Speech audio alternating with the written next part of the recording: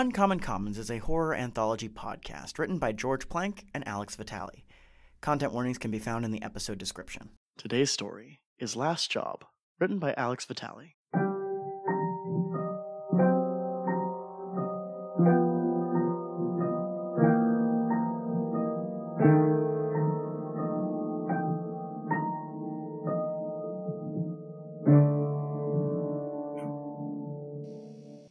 And then, when he looked at the door, all that was hanging there was a hook.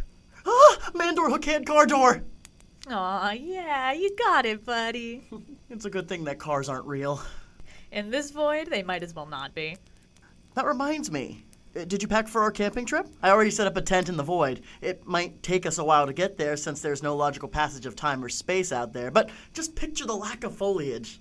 I'm actually more into glamping. Well, I mean, we can take the chandelier if you're that attached to it. Really? Thanks.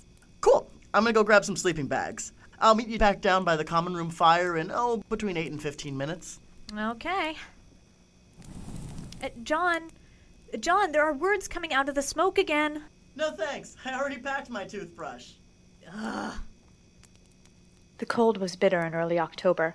The sky overhead loomed an ominous gray. The clouds hung thick and low, threatening the first snowfall of the year. Our tents were pitched in a circle around a struggling fire. Those who weren't too cold to move huddled together for warmth, and the measly meal barely sizzling over the fire didn't do much to lift them. We'd lost a number of cattle that day. What was worse, we'd lost one of our men. Harvey Sorrell had lost her footing at the side of a ravine, about 50 feet deep. None of us stuck around to see if there was any movement, but the pained moaning from down below told us all we needed to know. Out this far, there was no hope of getting him to a doctor. Even if we could, there wasn't much a doctor could do except maybe call in a priest. Harvey was a chilling reminder of what could happen out here, and it could happen to any of us. I'd seen more men that I'd like to think about fall prey to some nasty end or another. More often than not, it was at the hands of our own kind. I think I'd rather take on Mother Nature than come between another man and his pay. Yet somehow, I didn't envy Harvey at that moment, alone at the bottom of the ravine. I especially didn't envy him if he were still alive. Taking these jobs, the last of the herding before real winter set in, was a last resort. They were vicious, full of dangers far beyond the usual ones, and you'd be lucky to have all your fingers and toes by the end of them. Hell, I'd lost my right ring finger to the frost last go-around. Missy said I was lucky it wasn't my left, and I suppose she had a point. At least that finger's got something around it that reminds me of why I take these jobs in the first place. Why I'm still around at all. The wind had started to pick up, and all of us inched closer to the sputtering fire. Someone, maybe Lee, remarked that we'd freeze to death at this rate. I think he meant it as a joke, but no one laughed. It got real quiet after that, nothing but the wind and the occasional distant howl of coyotes. It was then, as I was sitting there with my gloved hands over the flames, I began to get the prickling feeling at the back of my neck, the kind you get when someone is watching you. I cast my eyes around our ragtag little circle, but everyone seemed only concerned with himself or his food. Not one man spared me a passing glance. I shot a look over my shoulder to the brush behind us. It was still, but for the rustling of the wind. Nothing was out of the ordinary, so I went back to shoveling my quickly cooling food into my mouth. Once my bowl was empty, I dropped it aside and put my focus on my gun. It hadn't seen much use this trip, but it could have used a good cleaning all the same. A while passed, and I busied myself with trying to clean my gun with what little I had.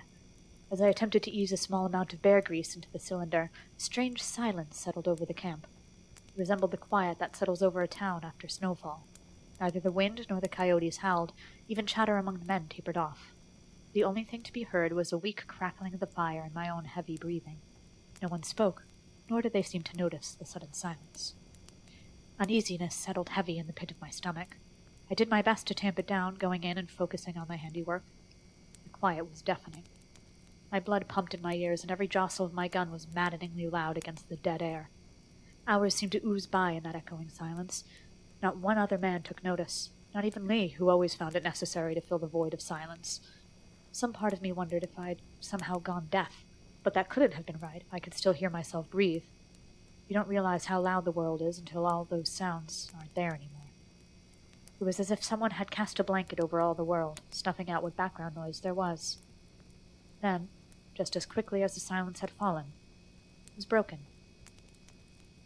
From behind, in the brush, came a familiar sound. A weak cry of help called softly into the noiseless night. I perked immediately, dropping my pistol at my feet. I knew that call. was the same one we'd heard rising up from the ravine just a few hours ago. It was Harvey. I listened harder, but the voice didn't sound again. A quick scan of the camp proved what I already thought. No one else had heard it. Wishful thinking on my part, I suppose. Harvey had survived the fall, but he couldn't have made it out. The wind picked up again, carrying off the echo of the imagined bellow. The spell had been broken. The world came to life once more. I took my gun from off the ground, picking up where I'd left off. Putting in maybe a little more force than I needed to, I focused in on digging powder out from the barrel. My mind wandered back to the edge of that gorge, the desperate scrambling of the horses' hooves, the look of sheer terror on Harvey's face just before they slipped.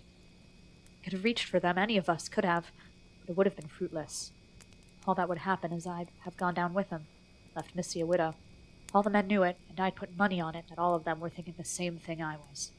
We could have tried to save him, and maybe there would have been a miracle. We could have tried to save him, but a miracle wouldn't have happened. So Harvey went down alone, and Harvey was still down there. Alone.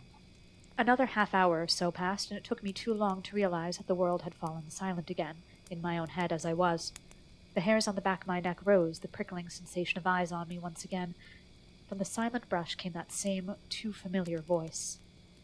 "Help!" Again, I looked at my compatriots, but no one seemed to notice. Lee looked up from his food and met my eye. He said nothing, but his question was as clear as day. The narrowed eyes said it all. "You're not cracking up on us, are you, Oswald?" Ducking my head, I went back to my gun. "Help!" This time the voice was much closer and unmistakably Harvey's. I shot up from where I sat and stowed my gun. If that was Harvey and not just hysteria setting in, he was in good enough shape to find us out here and bad enough shape to need help. If it wasn't him, the men could write me off as a lunatic and put me out of my misery, for all I cared. Though if anyone noticed me take leave from the camp, they didn't care. I took off towards the brush in the direction Harvey had called from. The heavy silence still draped over the wilderness, broken only by my footfalls on the frozen ground, and even those seemed muffled compared to the clear cry for assistance. I dove deeper and deeper into the sagebrush, following each cry as they sounded without much care for the direction I was headed. He called twice more in that same pitiful tone. All the while, I was getting closer and closer. "Harv? You out there?"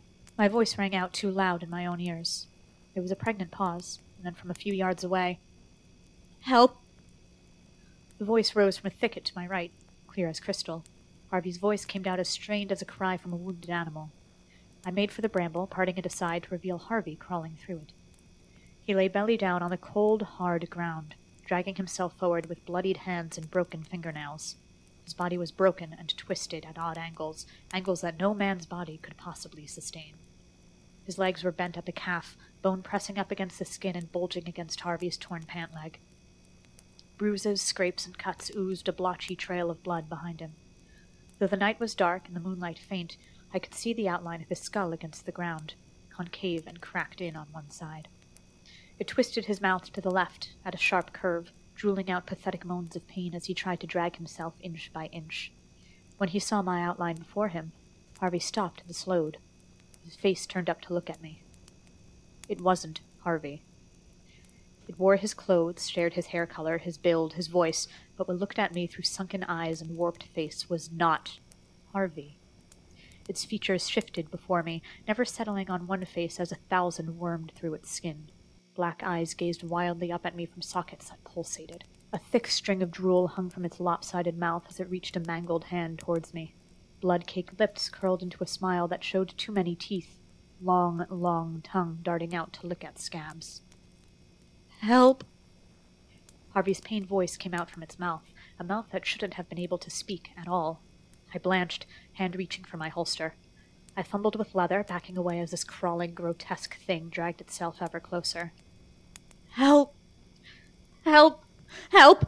it cried through a sloppy grin. His voice never changed. At last I freed my pistol and aimed it at the thing. It twitched and spasmed on the ground, staring up with wet, shining eyes. The barrel aimed squarely at its forehead. I pulled the trigger. Nothing happened. My bullets, all my supplies, were left in camp. I'd stowed my gun when I'd followed Harvey's voice, but its chamber was vacant. The thing on the ground wheezed through Harvey's lungs. A laugh. The gun might have been empty, but it was far from useless. I turned it around, grabbing it by the barrel, and swung as hard as I could towards the thing's head. It met with a squelch on already sunken skull. The thing didn't flinch and swiped a broken hand towards my wrist. I staggered back, making to bolt. Help, God, help! It was my turn to scream for my life. As I turned on heel to run, the thing began to sputter. It hacked and coughed and twitched on the ground. For one terrible moment I froze in fear, watching as this misshapen abomination spasmed violently on the ground. Then, slowly, it rose on shaking limbs too long and spindly to be human. Its spine bent sharply as it stood hunched on all fours. Off the ground I could see its broken neck, lolling down. Harvey's head craned downwards, gazing at me upside down. Its lips grinned painfully into the soft flesh of its cheeks. Standing, if you could call it that, the thing came up past my chest. Harvey's lanky, warped body lurched forward. It looked into my eyes, and its features began to shift more manically, flashing 1,000 alien expressions across its face. They contorted, bubbling into an exaggerated feature, until they finally settled. This new face that stared back to me was familiar, too. I'd seen it plenty of times, whenever I glanced in a mirror. I turned and broke into a dead sprint, gun clasped uselessly in my white-gripped fist. I hadn't paid much attention to how far I'd traveled from camp, or which way I had turned. Far off in the distance, I could see a thin trail of smoke rising from the ground. It hadn't felt like I'd gone that far. Stumbling over brush and rocks and roots, I ran frenzied toward camp. My voice hitched in my throat, though I screamed as loud as I could. It was all gibberish, nonsensical strings of help and please and obscenities. I wasn't sure whether I was asking for help or calling a warning, but it didn't matter. I just needed to get to camp, to my bullets and the other men. I'd just broken through the last of the brush when my ankle rolled, and I went down. I hit the frozen ground hard, wind knocking out of me all at once. Before I could get back to my feet, I felt a cold, sharp hand wind itself around my ankle. Its grip was vice-like, pulling me back with the force of 20 men. I scrambled for purchase in the solid dirt, only succeeding in snapping a few of my nails off. With a strangled cry, a mix of fear and pain, I was hoisted off the ground. I dangled in the air like a rag doll, staring down in horror at the thing that now had its icy, broken hands on me. My own face smiled up at me, wet, rattling breaths fogging my vision. My bulging black eyes gazed from my sunken sockets, and my grinning lips parted to speak. With now reshaped mouth, twisting back into place, my voice called into the quiet night. Help! God, help! Do you need another blanket? No, I'm fine. The void isn't cold. Or hot. Or really anything at all. It's a vacuum. I forgot the gorp! I hate you. I know. Did you hear that? Hear what? Nothing. Must have been my imagination.